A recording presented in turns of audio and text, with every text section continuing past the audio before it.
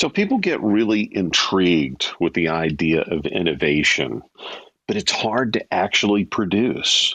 Welcome to our Wednesday live event, Innovation in Audio. My name is Lloyd Ford. I'm a branding advisor and consultant with Rainmaker Pathway Consulting Works. I work to help clients who are everyone from broadcast companies to individual stations, personalities, podcasters, and others. If you have a radio station, call about our music lab and how that prevents music drift and improves ratings. Or you can ask us about our morning show Fame Development Coaching, which puts the accent and the action in the right place to build opportunity for robust ratings growth. Ask us about encouragement too, because it's one of our services. If you know somebody who's looking for fresh answers, we'd love to help. Reach out anytime, FORD@rainmakerpathway.com. This live event is part of a podcast series called the Encouragers Innovation and Audio Podcast, and will become available within about an hour of the end of this actual live event, wherever you get your podcast. Our thanks to Joe Kelly for producing our podcast events and JustJoeProductions.com for creating our audio footprint and distributing them. They do a great job. Today's guests are Dave Doyovich. Boy, I knew I was going to butcher his name, and he is going to kill me for that. He is the president and general manager of Midwest Family Radio of Southwest Michigan and Indiana. And of course, also tonight, we will be joined by Ahmed Bouaziz, and he is the CEO of Witlingo and an ex-Amazonian from Alexa. Before we get started with our current guest, I'd like to give you a quick preview of what is coming next on Innovation in Audio. Next Wednesday is going to be a very special event for us on September the 1st. Daniel Anstandag is going to be with us. He's the CEO of Futuri Media. You can see our full upcoming guest calendar on our free blog section at rainmakerpathway.com. You will also find free encouragement for on-air and promotions with our More Than Live and Local guest series. And for local radio sellers, you get even more encouragement with our Encouraging Sales Success series, as well as free resources for anyone who is in the radio business today. We don't lock away anything on our website the way some other consultants do. Of course, you can go to rainmakerpathway.com anytime and see what you can get for free from our team. So let's get started with today's guest. You know, our very first guest is Dr. Ahmed Bouaziz. And Dr. Bouaziz is founder and CEO of Witlingo, a McLean, Virginia-based startup that builds products and solutions that enable brands and organizations of all sizes to engage their clients and prospects using, get this, voice, audio, and conversational AI. Prior to Witlingo, the kind doctor was the head of Alexa's smart home product at Amazon and VP of Product and Innovation at Angel.com. He holds 12 patents in speech recognition and the natural language processing field. Dr. Bouaziz, please welcome to Innovation in Audio. How are you, sir? I'm doing well, Lloyd. Can you hear me okay? I can. Is it Wonderful. okay if I call you Ahmed? Is that okay? Yeah, Ahmed is fine. Ahmed, very good. Yes, excellent. Let's start with the fact that you probably personally know Jeff Bezos, and you work in a field that most of us really don't know that much about. We would really like to. What do the rest of us not know about working with somebody like Jeff or somebody like yourself? So first of all, thank you very much for inviting me, Lloyd. I appreciate the opportunity to chat with you and share my thoughts with your audience. So I think the key to success, whether you're working with somebody like Jeff Bezos or myself or anyone on his team or any successful executive, is to have a clear vision of what you want to do. Basically, to know where you're going and to try to paint that picture as clearly as possible to yourself and to your team and just iterate until it becomes clear that you know where you're going, so that your team also knows where they're going. I think that's the key to succeeding. So the one thing that Jeff Bezos is famous for is his obsession with long narrative, with writing. So everything that you do in Amazon is written. So if you have a project, there's no PowerPoint presentations are banned from Amazon. So you don't do a PowerPoint presentation, you write things up. So if you want to present an idea, you have to write it up in full sentences, no bullet points. What is it you want to do? Why do you want to do it? How big is the market? How are you going to price it? And it has to be done in full-fledged written language.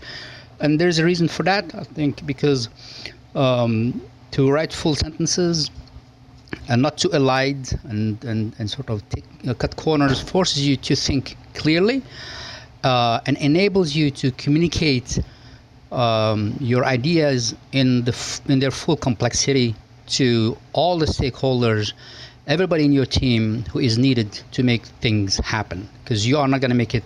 So I was a product person, and as you know, a product person or somebody who's in charge of a product line doesn't do really anything as such. They don't program, they don't test, they don't. All they do really is they create vision. They write up what is it that we're doing it, why we're doing it, who is the customer, and everybody on the team needs to fully understand the what, why, and how to be able to pull off success. Hopefully I answered your question. Absolutely. It's really interesting. I never knew that about how Amazon works, and kind of the interesting that's a very interesting thing. It reminds me actually of the old movie director Alfred Hitchcock, because he used to storyboard every single scene of a movie before he did it. Mm-hmm. I just wonder, how long are those presentations?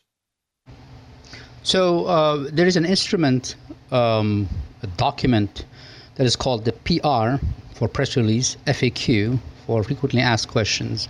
And so whatever it is that you want to put forward, it could be a product, it could be an idea, it could be a service, it could be a process, you have to put it in that form. And you start by writing a press release, all right? A press release that anybody could read, right? And so that forces you. It's just telling you what's coming, right?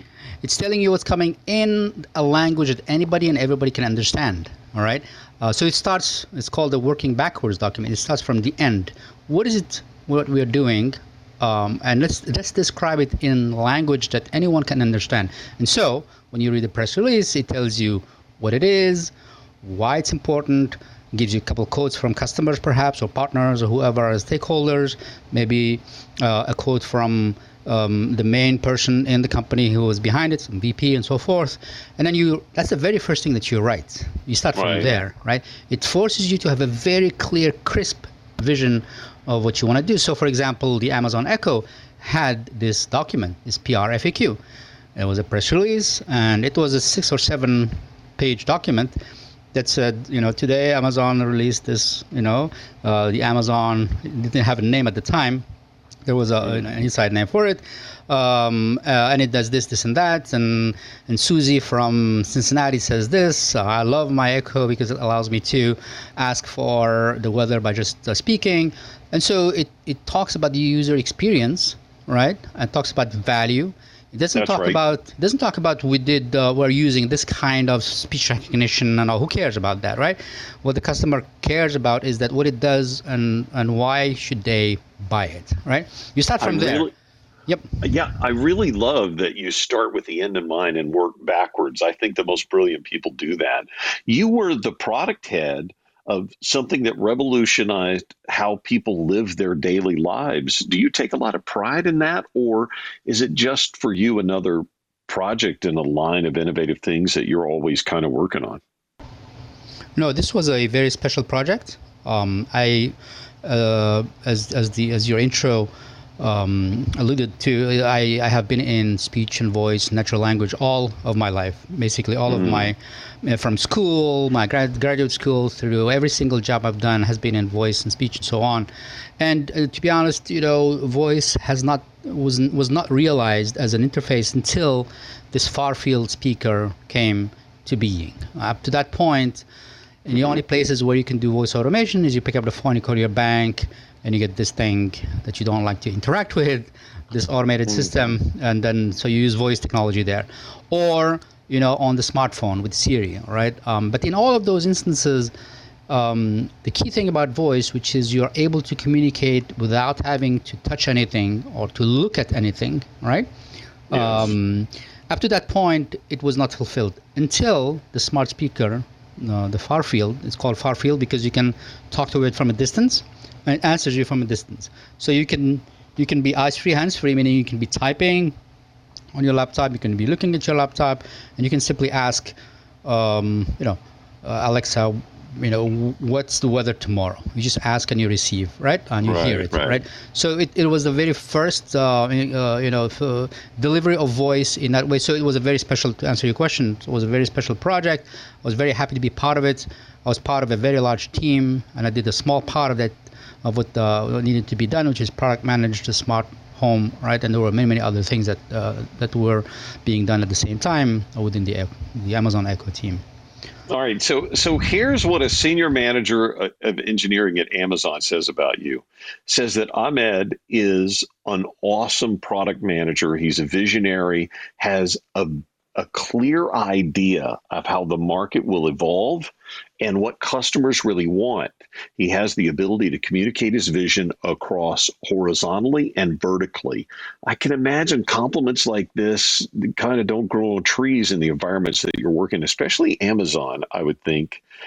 Something that's as innovative as that can be. Is there a lot of pressure on you when you're working with highly competent teams, not just one person, but a whole team, trying to pull a team together to effectively share a vision with them and something that makes their work easier and inspires them to achieve at a higher level?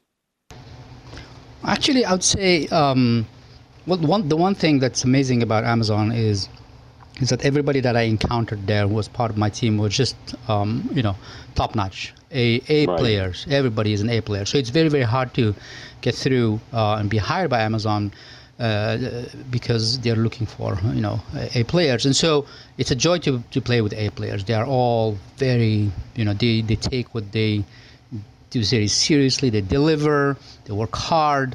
And so it's really easy to work with such people. It's a joy to work with people like that. Nobody's slacking. Everybody wants to be, everybody's focused on the goal. But I would think that puts more pressure on you to immediately communicate very clearly.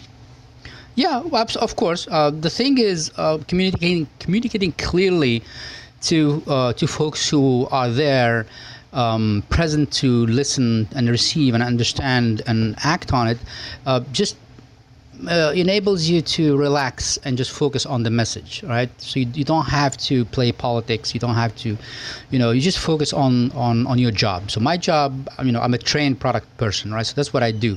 Right. And so when I have a team that is receptive and understands my role and understands the value that I bring to the table, it just energizes me to do better without the pressure of, I got to prove myself, right? I don't have to prove myself. We're all A players.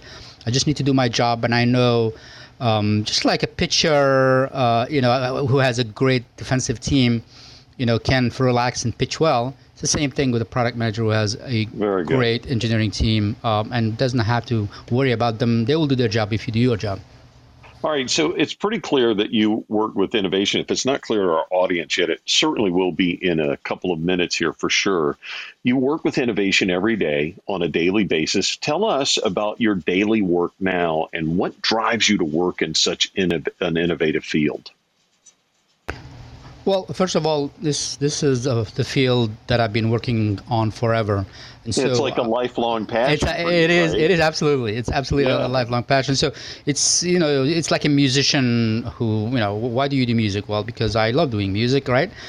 Same thing here, voice and just the idea of being able to enable folks to engage with an intelligence by speaking naturally.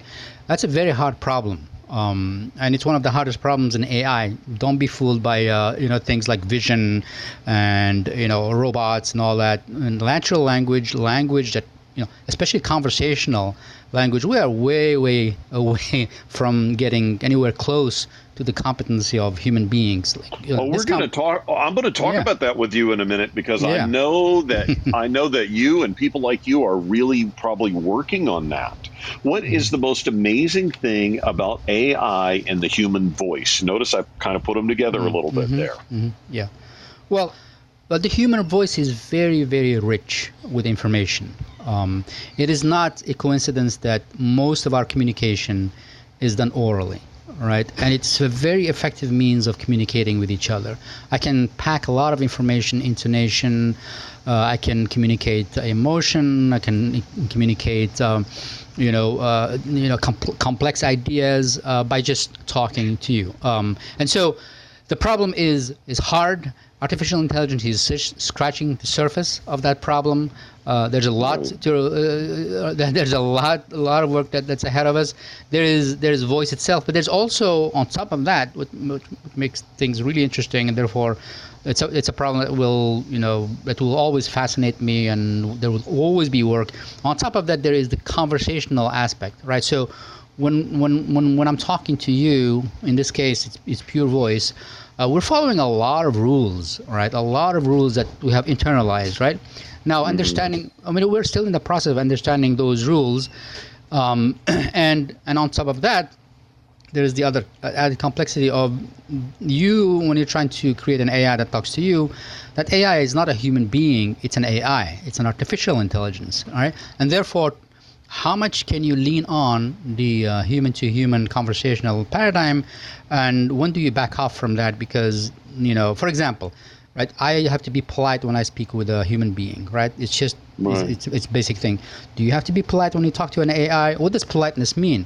Well, politeness means, for example, when I'm asking my son for the weather, and he's giving it to me, I don't say, okay, it's enough, right? But if it's at Alexa and I've gotten enough information, I just say Alexa quits, right?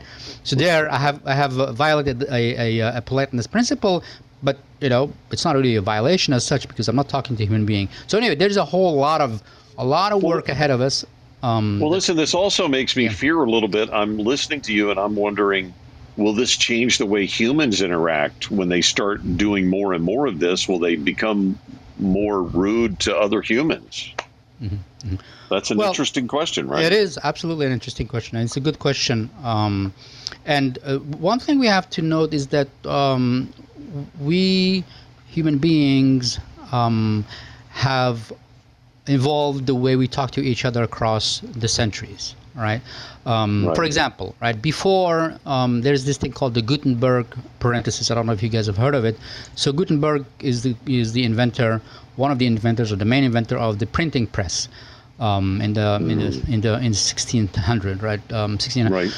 So the Gutenberg parenthesis is this notion that before the printing press, before the ability to share information en masse, because now you can cheaply produce text and have people be able to read. Before that, the society was much more oral, right? So we communicated orally, and we communicated. There was no author of something, right? It was very expensive to write a book, right? Now, so the Gutenberg parenthesis is between 1600 and the year 2000, when the internet was starting to take off. Now we're getting into a much more oral, much more dispersed kind of way of communicating, as opposed to you have the newspaper, and everybody reads the same newspaper or the same 3 newspapers, watches the same 3 channels, and therefore we're all on the same page, right?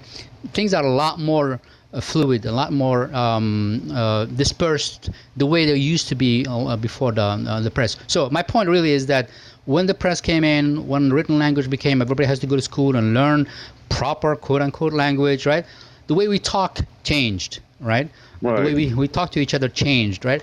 It's going to be the same thing here, meaning it'll change. There'll be changes. I mean, the basic thing is that human beings, which has never changed, the human beings take care of themselves and their family, and live, and they are social animals, and they're genetically predisposed to be cooperative with other human beings. So whatever changes will happen, this is just a theory of mine in my head, whatever changes will happen, they will not touch the core of who we are and what we do as human beings. They will change our style, perhaps. Maybe it will be more abrupt. I don't know. I have no idea. But to your point, there may be things that will change, but change is change. I think we need to be aware of it. That's all. We'll be more sophisticated, probably, would be my guess, in how we determine which thing we're doing at what time. Is there a lot of pressure? Actually, let me back up and say, is there a lot of failure when you're innovating? Because here you're working with AI. I'm sure that you have your share of failure. Of course, I would say, just like they say, 90% of success is just work, right? Or maybe 99%. I'd say 90% expect to fail 90% of the time. So do try as many times as possible, because you will succeed, but you'll fail a lot more than you'll succeed. And so when you fail, understand that is the nature of the beast. If you want to be in the world of innovation, expect to fail a lot, and be prepared to fail a lot. Just make sure that you don't hurt yourself when you fail. Right. When you enter into a venture, know that the likelihood of failing is there. But the thing is, what does failure mean? Well, if you are going towards a goal and you are constantly learning as you strive towards that goal, and you're learning in the process, then you will see things that will enable you to cushion the failure so that you can pivot into something that you've learned, right? And because you've learned that thing, now you're a little bit more robust, right? So maybe I like you putting the positive spin on that like that. I really do. Now, talk to us about how sophisticated, because look, I think anybody who's living today wants to know the answer to this next question. Talk to us about how sophisticated AI is becoming in voice and what the future will look like surrounding this technology. Like how good is it now? And what's the speed of when we can't tell the difference between a human and an artificial voice? Oh, yeah, that's a great question. Yeah. So, innovation is accelerating, right? So an innovation in terms of AI is happening faster than before because the infrastructure is there now that it's not like we had some revelations. We have a lot more the iPhone, for example, enabled. If it was not for the iPhone, we wouldn't have the Echo, because the iPhone enabled the creation of all those chips that were needed to make a device like the Amazon Echo cheaply, right? And also, most crucially perhaps, is it enabled the collection of lots and lots and lots of data cheaply, right? So AI. So the development of some technology is speeding up the development of other technology. Of course, exactly. That's exactly right. Yeah, and the collection of data is the key in all of this, right? So today's AI is pretty dumb in the sense that what we're doing really is we're creating black boxes, right? Okay. We say we say learn the following. And then we say, this here is a dog, and this here is a cat, and we show it lots and lots of dogs, lots and lots of cats, and we say these are the properties you need to take into account. And so we just feed it, and we feed it enough data, or in the case of voice, voice data, and we say, okay, this sound here, it's this word, and this sound here is this word, and here are different versions of those sounds, and so on, and just feed it. And then once it gets enough data, it starts to perform, meaning it starts to become very, very accurate, right? So today, I think we have solved the speech recognition problem to a certain extent. There are situations and use cases where the AI is more performing than the human being in terms of understanding speech, right? So the person will say, "What did you say?" Whereas the AI understands it because it was trained enough about those kinds of audio. Now, in terms of text to speech, which is I think what you were alluding to, and that is the hearing an AI speak and not being able to tell whether it's a person or not. Right. It's kind of like you see on the stage right now, there's Dave and there's Otis and there's me and there's you. When is it that the four of us are going to start having trouble telling when we're talking to a person or something that's artificially generated? Yeah. I think we are ways off, to be honest with you. I think we are ways off because there are so many subtleties, again, not only in voice, but also in conversational rules. For example, the AI will have to learn how to make mistakes the way a human being makes mistakes to become something that fools you that it's human, right? Huh. So if I'm talking to a bot and it sounds very, very much like a human being, and it never slips and never makes a mistake, very, very, very quickly I'm going to be able to say, this guy is too perfect to be a real human being, right? That's clever. I never thought that mistakes would be a part of making it more normal like us. Yeah, I mean, it has to learn how to stutter. It has to learn how to lose its train of thought. It has to learn those things. All right. And so are we going to teach it those things? I don't think we're going to teach it those things.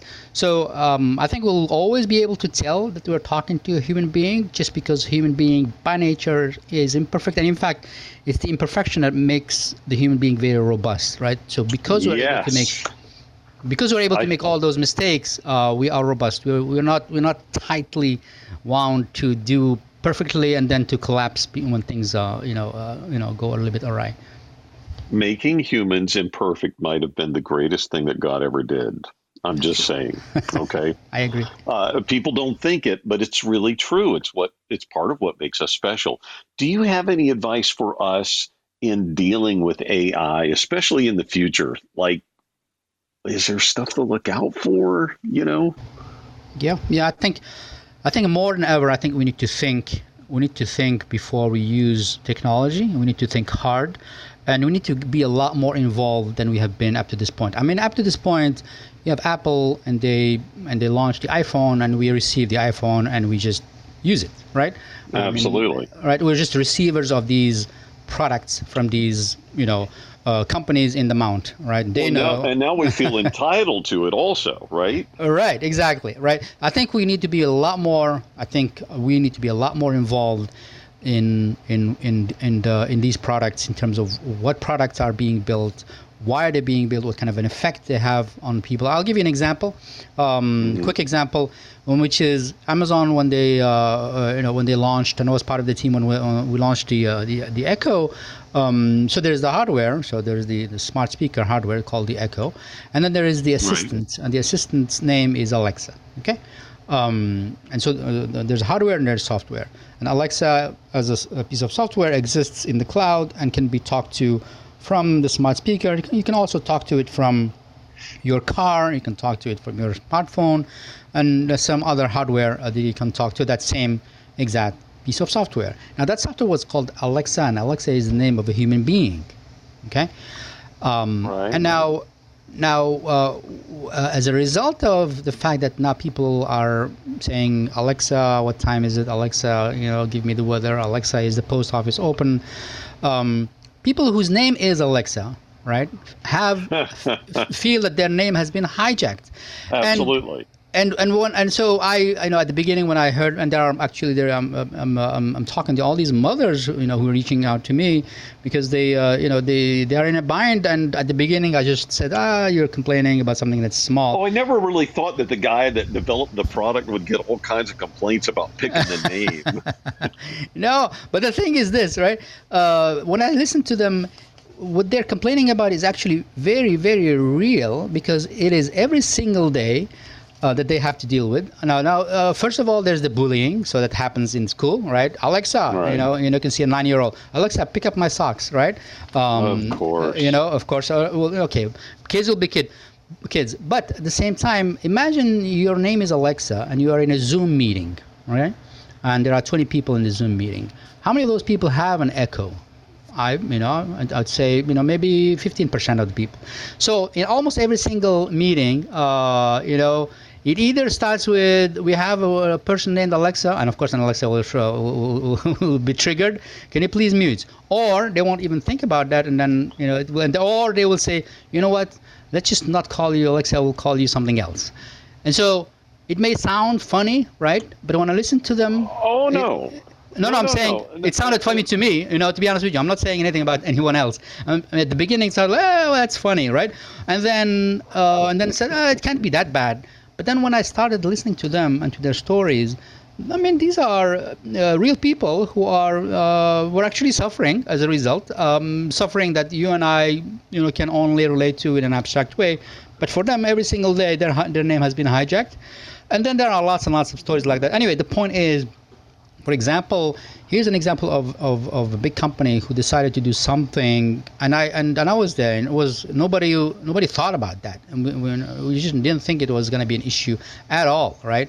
It was just going to be just like, okay, there is Siri and there is Alexa, but the big difference obviously is that we don't go spend all day saying hey Siri, right? Not certainly. I mean, we use the phone and we just click on the button and we get whatever we need, right? But here it's a smart speaker, so we say Alexa all day long. So here's an example of the technology, the technologists themselves. We didn't have at that time in our mind the ethos of let's think carefully about the effect of this technology on human beings beyond usual pollution and so on, right? And labor and all that. There's now more that we need to think about. So the level of sophistication that was needed was not there among the team in terms of thinking of these ethical issues, and also among the consumers, because now when I'm talking to folks, they don't get it, but then when I talk to them, a few more minutes, their consciousness arises and they start thinking about it. So as a whole, this is a simple example, but as a whole, I think we have a lot of thinking along those lines to do. I'm sure you have other people that say this, but as I'm listening to you talk about this, I think about the problems that I sometimes have almost every day where I'm dealing with a personality in the broadcast business and we start talking about Alexa. And of course, when we do that, she pipes right up on one end or the other of the conversation. Yeah. And so I'm sure that this has a lot of practical application in a lot of places. I definitely want to thank you, Ahmed, for joining us on Innovation in Audio. I hope you'll stick around in case our guests that are watching us are going to have questions for you after our second interview. If you haven't subscribed to the Encouragers Innovation in Audio podcast, you are really missing out on great content every single week. We have a growing archive of shows for you, too, that you just simply won't believe, important things that can help improve your career in audio.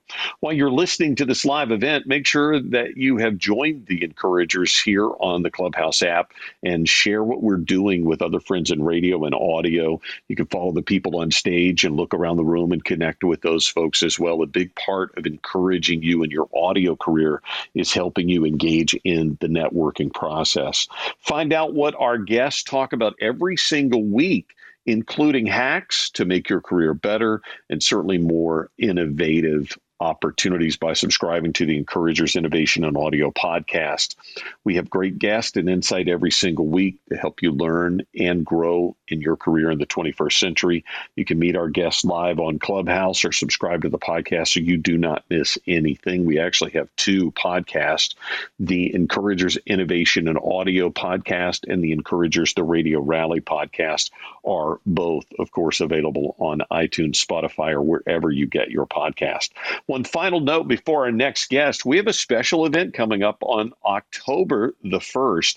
If you're serious about programming, developing audience for your radio station, or developing audience anywhere with the use of music, you will want to check this out, even if you just want to be the best music director in your market.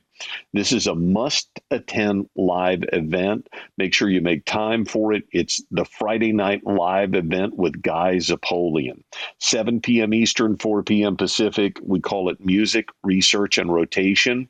That's music discovery, research, and rotations then and now with Guy Zapolian. And, of course, Skip Dillard from WBLS and Hot 97 in New York City is out this week. Innovation in Audio was his idea. I always like to give him credit for that, as he originally said to me, let's do something that involves a real innovation, not just the same old guest. saying that they're going to talk about innovation. We are very fortunate to have a top flight voice pro, on air talent, and podcast host of the This Is Weird podcast to join us as our co host, kind of pitch hitting today with us. Otis Osho. How are you, Otis? Excited to be here. All right. Thank you for being on. I saw this on your Facebook. What's the strangest feedback you've gotten to your question? What's your unpopular opinion on something almost everyone loves but you cannot stand? The thing that kind of blew my mind was some people said The Office and The Simpsons. Oh, nice. Both of which I think are just legendary. So pretty legendary and popular, right? Yeah. Listen, you've got a great guest for us, don't you? I do. This guy from the Midwest Family Broadcasting, Southwest Michigan and Indiana. My guest, Dave Deutsch. Did I say that correct, Dave? Closer than Lloyd. It's Deutsch, like Sprechen Sie Deutsch. Sprechen Sie Deutsch. I like that. All right. I have a weird last name as well, so many people have said it wrong my entire life. I played football in high school for 4 years, and the announcers never got it right. You'd think after a year. Yeah, I had the same issue. How you doing tonight? I'm doing well. I'm doing really well. It's been scorching hot here, so just finding the air conditioning. I think I don't know if you were probably there, because I think you've been with Midwest Family Radio for 12 years is what I read. But I was actually in about 17 years ago at U93. Oh, yeah. So, yeah. I think know it very well with our stations down in South Bend. Yeah. So everybody in radio can pretty much attest that there's a bug you catch as you kind of start this crazy career, the amazing business that we're all in. What was that bug for you? How did you get into this? Well, it was a unique situation where I had originally gone to school to do computer graphic design, kind of early generation of it, and that got me in the mass communications department. I went to my internship, and there were numerous people in the internship at the National Association of Broadcasters College Division. We were out east at Brown University, and one of my fellow interns needed somebody to do voiceover work for part of his project, and he said, "Would you do it for me?" And I said, "Yeah, happy to do it." Had never done anything like that before. And I took that back to when I submitted my internship. I'm like, hey, let me use that as one of the things I worked on to get my credit. And one of the people on the panel approving my work was the program director for the college radio station. And he came up to me immediately and said, you need to be on the radio. And that got me in. And then shortly after that, another radio station locally heard me and gave me an opportunity, and the next thing I knew, I was doing nights at a local radio station in Winona, Minnesota. It's amazing how God works in plans that you don't even expect it. It's very cool. Can you walk us through the broadcast career you've had up until this point? How did you get here? Yeah, my whole career has been in broadcasting, starting at the age of 21. I was working at that radio station in Winona, and I was actually still going to school full time, and I was working at a fleet farm, and my car broke down, and I'm like, man, I need some money because you weren't making, a lot working at the station. Loved it. But I saw these nice cars in the parking lot at the station, so I asked the general manager, I said, whose cars are those? And they said, those are the salespeople.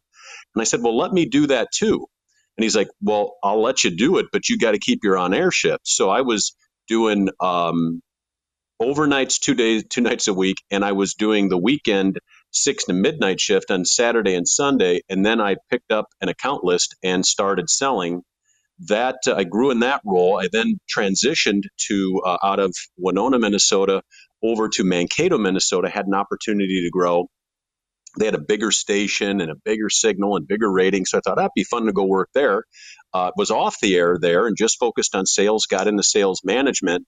Then at the age of 26, I went to Midwest Family in Southwest Michigan, where I'm at now, but I came the first time as a local sales manager. But then I also got recruited into being on the local rock morning show, the co-host, and I was back on the air for about 2.5 years as I did the sales management. Then I stepped away from on air to focus more on the sales side because my career was growing there. I left Midwest Family for about 2 years and went to Layton Broadcasting in Grand Forks, North Dakota.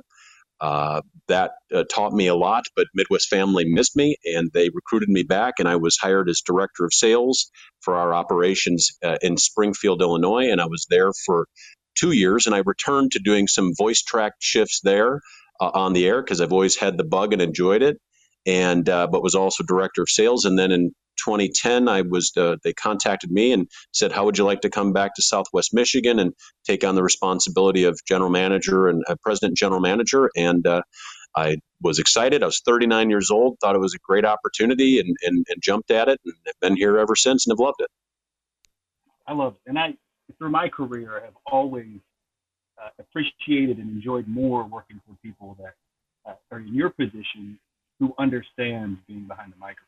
There's a lot of people that never did the microphone work, and I don't know, can't say that they don't completely understand, but I think there's an extra understanding for someone like you who's done it. Yeah, and what's fun is with my talents, my shows that are on the air, if I'm walking in the hallway, they're always trying to wave me in and jump on the air with them because they love interacting with me, which is just a lot of fun because they know I can do it and engage with it, and they like poking fun at the chief. So it's a good time. That's right. You've been president and GM at Midwest Family Radio for almost 12 years, as I mentioned before. What makes your current position so special? What's your favorite part? Right. I got to say right now, I'm probably learning at a whole different level than I ever have in my career.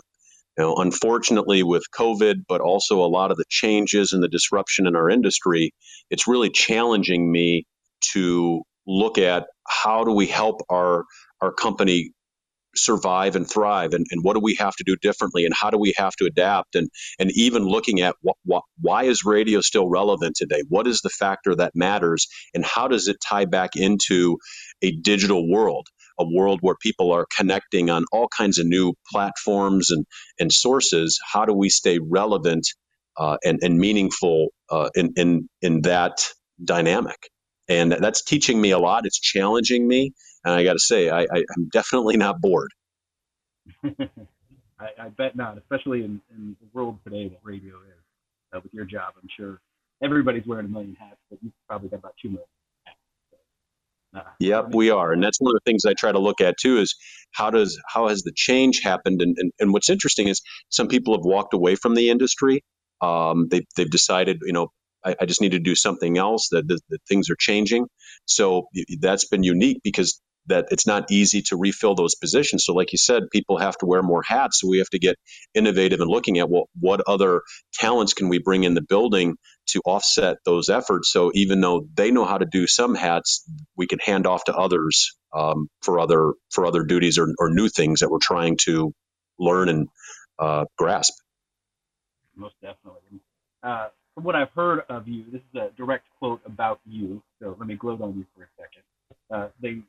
Somebody said, quote, "They say that you size up a person in the first 3 seconds of meeting you. I wanted to hire Dave after those 3 seconds. Luckily, Dave accepted the position, and our initial gut reaction was spot on. Dave was everything I hoped. Not only is he a brilliant marketer, but a savvy and intelligent leader, always innovating, moving forward like a shark.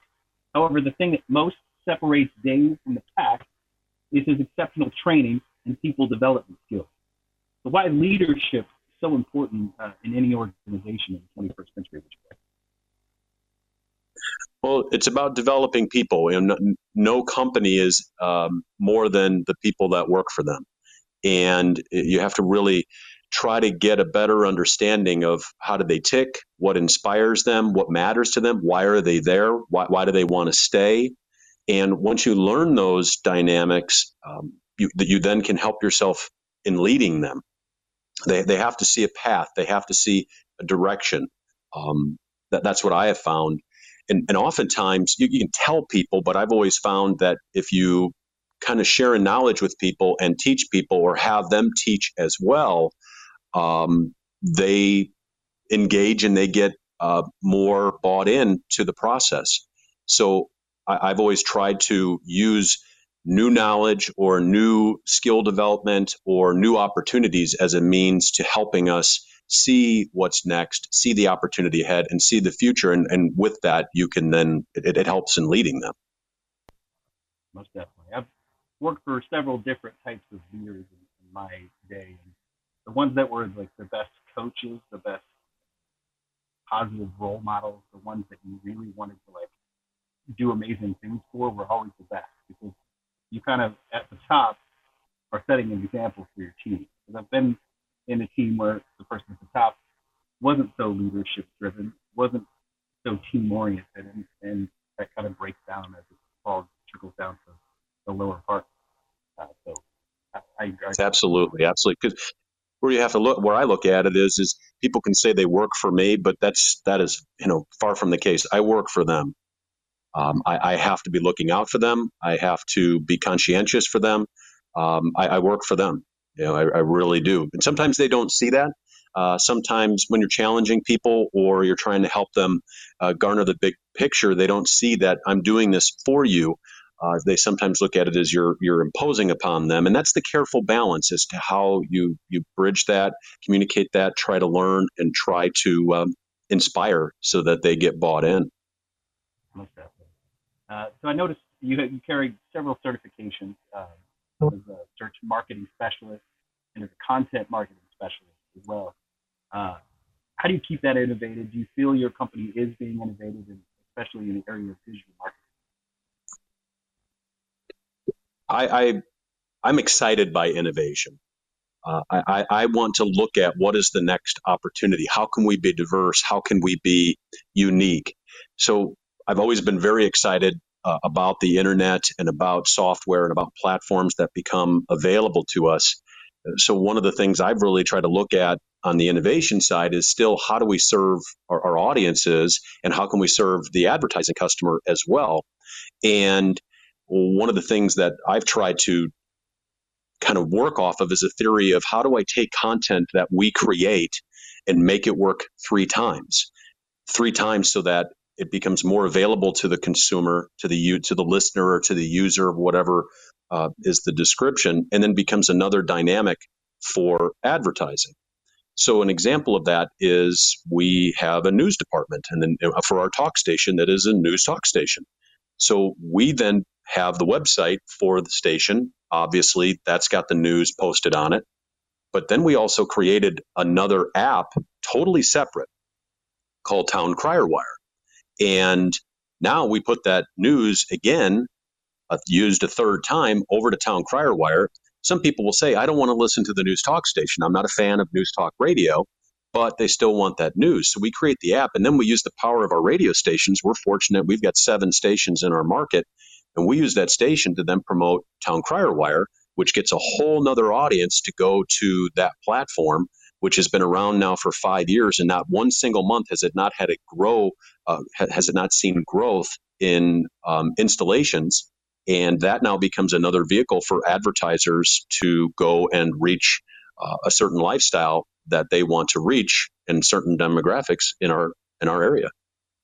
I love that. The last Innovation in Audio I was on, I brought up the fact that I think radio needs to be better at the on-demand side of things, because everything's going that way. And I think what you just said is exactly that. You give people the option of on-demand while bringing them back to the station and kind of utilizing all that together. But in your opinion, go ahead. Well, I was just going to say, and another factor that I've been, when we go into the certifications I've gone after in search and content marketing, and to better understand that dynamic, especially because business owners are saying that this is something I need, and then they look at radio and go, oh, radio can't help that. Radio is this 100-year-old business that doesn't know how that world even works. So I've wanted to go into that certification to garner knowledge myself. And the thing kind of along the lines that you were talking about that we have to offer is the fact that Google and Facebook and other search engines, when they send out their spiders to evaluate the sites, they want fresh content. They want things that have been created in the here and now, and that people have consumed those things. Those work hand in hand. They don't want old content, because old content doesn't have value.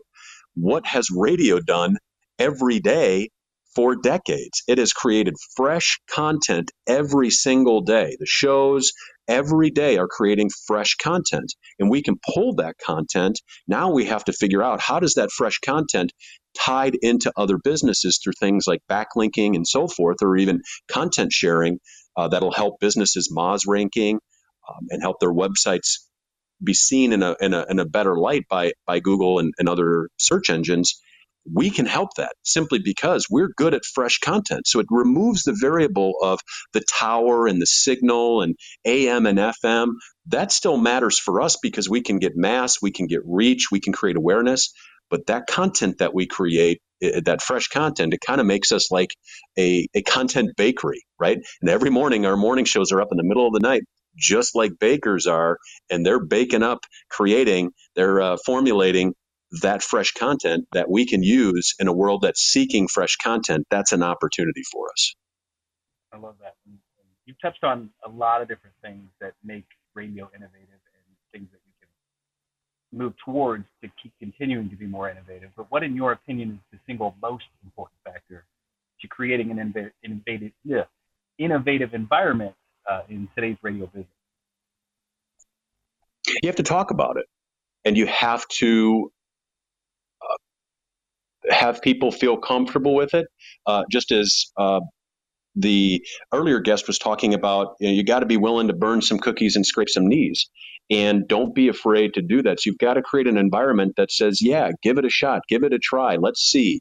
And what's cool in today's world is you can use attribution or data to determine, is that working, is it not working, is it getting an audience, is it drawing people in, or is it not? And it doesn't necessarily all have to be to turn around and create a profit. We can be creating some forms of innovation that send them to other means of innovation that could be where the revenue is drawn. So you really want to let people know it's okay. And that's been tough because radio has kind of been doing the same thing we've always done, to the most part, for almost 100 years. And now suddenly it's like, wait a minute, we've got to adapt a bit, and we've got to do some things differently. And that is a real shock to the system for some people. So even just saying we want to have an innovative environment, some people aren't prepared for that. Some people, the comfort for them was the fact that radio was so consistent in some of its practices that even minor changes are rattle them a bit. So being prepared for that. And then another dynamic I think that helps it is inviting people into your company that have nothing to do with radio, but believe in radio, but understand some of these new elements where innovation is drawn from, the websites and the internet in general, or search, or whatever it might be, and have them help foster that innovation because they see it differently. Yeah, it is interesting that radio has been built for this moment that we're experiencing, which is just a hyper-competitive world for audio, whether it be podcasts, whether it be the Clubhouse that we're on right now. People want content and audio, especially these days.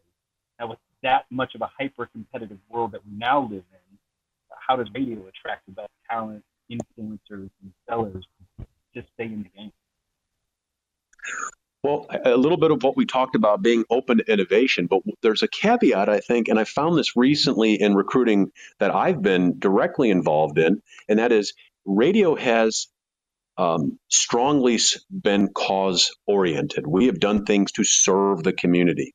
And what's so interesting about either the younger generations or the next generation, the millennials or Gen Z that are in the workforce, what matters to them at a degree I've really never seen before is, how does your company serve the community? How are you as a corporate citizen? And radio has been phenomenal at that. We do it at a level that others don't match, whether it's supporting, charitable runs, or doing food drives, or St. Jude.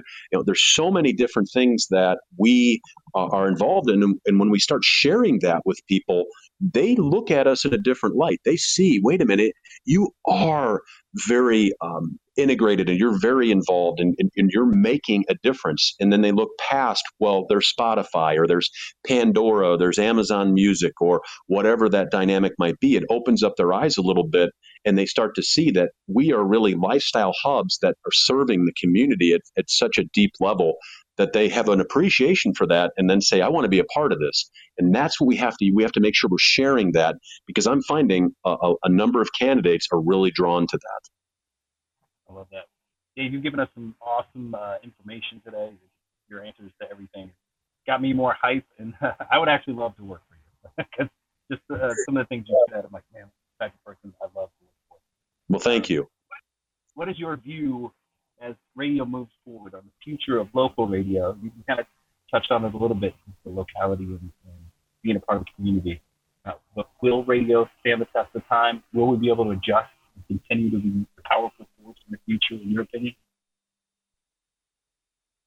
Well, one of the things I think that we've heard a lot is you got to be more local. You got to be more local. But I think what comes into play is, what does local mean? I think you have to really look at what matters to that community. What is that community? What drives that community? What is that community looking for? And then being advocates of it. We can't just say, because we do live remotes in the community, that we're in the community, or just because we did help one cause marketing type thing, cause event type of element, that is it alone. We have to get out. We have to tell our story.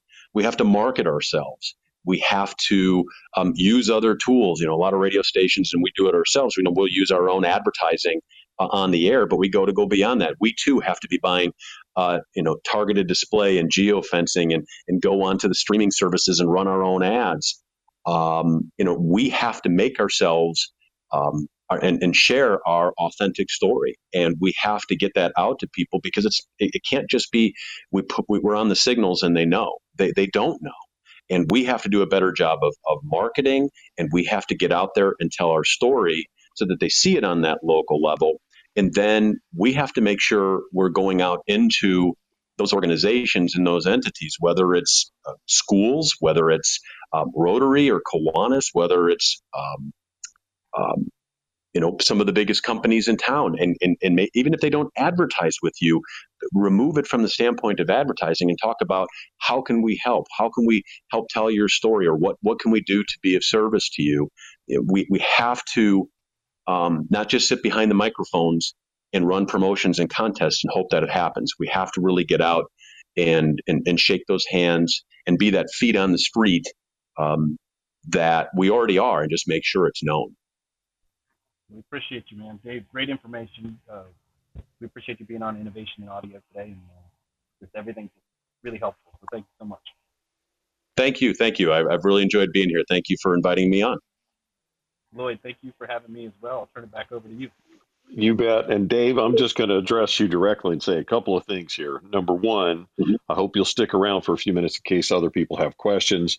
Number two, sure. You just said about, 3, 4, 5 of the most brilliant things that have been said on innovation on audio as it relates directly to the radio business. I am just absolutely on board with everything that you just said, especially about getting on these other platforms, about sharing our story. I think sometimes radio has forgotten that controlling the narrative is a part of something that we do in an effective way if we get off of our butt and out from behind the microphone and Absolutely. Go engage our communities. I also love that you talk from a leadership perspective of not always being selfish. And it's easy for people to be selfish, and it always has been. But what you said is, even if they're not going to advertise, go engage these people. That is how it's done.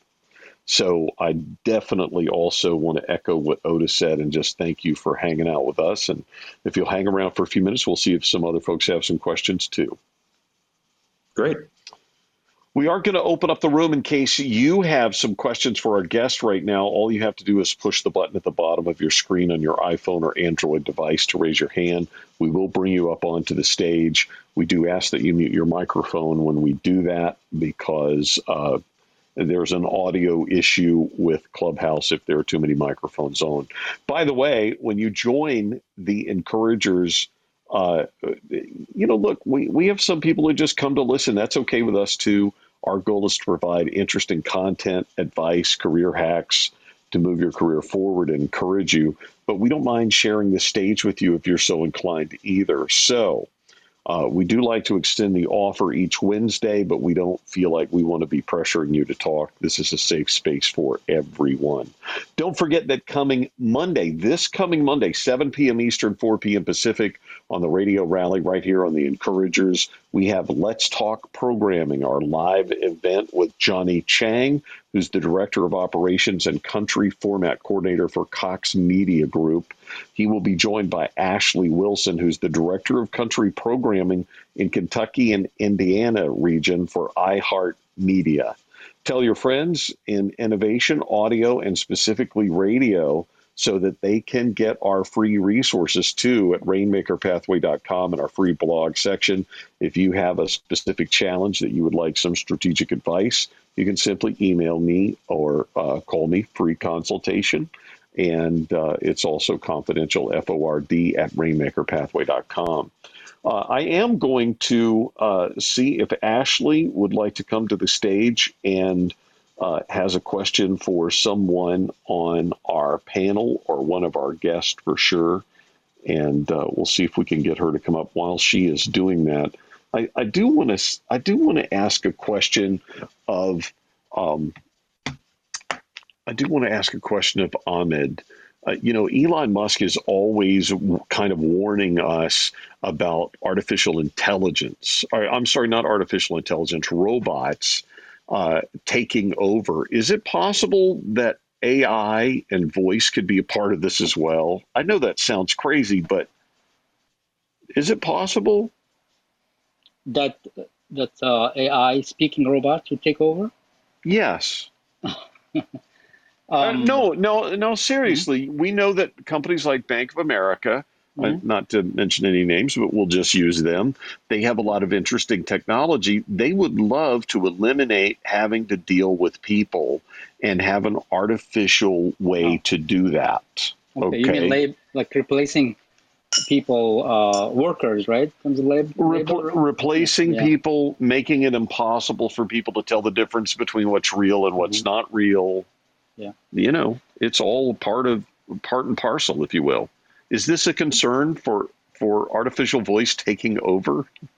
Yeah, I think let's remember that we live in a society of laws, right? It's not like things happen and we are helpless, and that they take time, and that again, if we are vigilant and active, as opposed to mere consumers who are receiving, and if we are thinking citizens and get involved, then we will do what's needed to protect us, right? So if it turns out that, they start sending these voice bots that do sound like human beings, and they target the elderly, and they hook them, fool them into giving them money and all that. I mean, that's illegal. And so I'm a believer in the rule of law. I'm a believer in democracy. I'm a big believer in getting folks to be active. And so it's not like it's just going to happen and we'll be helpless. I think to the extent that we can be involved, we should. And we should definitely try to see if we can get our the problem really is that how fast can the law move to catch up with change? I mean, that's a big question. That's the question, That's a huge question. Ashley, do you have a question for somebody on our panel? Hey guys, it's good to finally be up on stage. So my question is for both of you, coming at this from somebody that has a disability. So what advice would you give to people trying to get into specifically sales and or AI who do have visual impairments, to where it might be harder for some of us to get jobs? Dave, do you want to take that question first? Sure. Yeah. I think I worked with a blind couple actually who worked for us in Springfield, Illinois, and it just gave me just some recall with that, where we did some accommodations where somebody met them when they came in. They trained them to understand our systems. One of them learned actually how to use the board. The other was not capable, so we used a board op, but she was phenomenal at her job. So it's about, it goes back again in this instance, you had mentioned sales, but the experience I had was with on air, but I think it could happen either way, where we looked at what is their skill set, what is their capacity, and then how can we accommodate that to maximize that capacity. If somebody was in sales, the real key is, can they begin conversations with locally owned businesses? I'm not really partial to how they do that. If they have the capacity to do that, whether it's by phone or today, a lot of it is done by Zoom, whether or not it has to be in person, or we could accommodate that as well. But if they can create that conversation and we feel that skill is there, we'll work with that skill and grow that skill and find how do we accommodate otherwise, because that's really the missing ingredient. Not everybody can do that. Not everybody can talk to strangers about money in a meaningful context. And if somebody knows how to do that or wants to learn how to do that, and we can evaluate that they have the capacity to do that, we'll definitely accommodate to help maximize that strength. Well, Dave, what I think I hear you saying here is that you don't turn down salespeople. In other words, if you've got good sellers, you want them it doesn't matter what their issues are, correct? I mean, correct. You want to engage them. Ahmed, can you tell us a little bit about how somebody with a visual impairment might be involved with AI? Sure, absolutely. So if you are visually impaired, probably you are far more your hearing is far better than that's what I hear than somebody who's not visually impaired, right? So that's number one. It's that you have a level of sensitivity to audio that somebody who has vision does not have. So that's one thing. And number two, there is in building AI. There's a lot of functions and roles in building a functioning. For example, voice bot, right? A robot that is conversational. And so there is an area called voice user interface design. And that area is actually growing. It's a growing field. And I will be more than happy to send you some articles and that will help you understand what it's all about. But it's basically just like you design a website, right? You design a website, you have to have a sense of color and structure and, there are principles, so on. There is the equivalent in voice, in conversational voice, right? But there's nothing visual. It's basically you're designing a conversation. What does the bot say when it opens a conversation? How does it react when the user says this or that or that? And then what happens afterwards? What if things go wrong? How does the voice bot repair the conversation? All those things are purely non-visual, and somebody could easily do that, or maybe do it even better than somebody who's not visually impaired. Anyway, those are my 2 cents. Thank you. Just to piggyback on what Ahmed was saying too, Ashley, I think you could utilize the strengths you have with your disability that a lot of us won't have because we haven't experienced what you have. You have a unique story. So when it goes to what Dave was saying, if you wanted to get into sales, you're going to be able to walk into businesses that are important to you and potentially your disability or things that you utilize and have a more intelligent conversation with that business owner and potentially make the sale because you personally deal with it. So I would say lean on those strengths as well. Excellent. Well, listen, I do want to say a big thank you to Dave from Midwest Family Radio and Ahmed from Witlingo for being our very patient and giving guest on this live event. A very special thank you also to Joe Kelly for producing the Encouragers Innovation and Audio podcast, which should be available in the next hour or so anywhere you get your podcast. And thank you to JustJoeProductions.com for creating our audio footprint and distributing the podcast itself. Please do share our podcast when it does come out. Of course, we have 2 podcasts, the Encouragers, the Radio Rally podcast, and the Encouragers Innovation in Audio podcast. And you can share those with anyone that you know is interested or has a growing desire to have a successful career in audio in any way. Both of these podcasts are available on iTunes, Spotify, or wherever you get your podcasts. Please remember this. Be kinder than you have to be. That's such a great message for today. I swear I want to say it to people all the time. Thank you for being a part of Innovation in Audio with the Encouragers, and good night.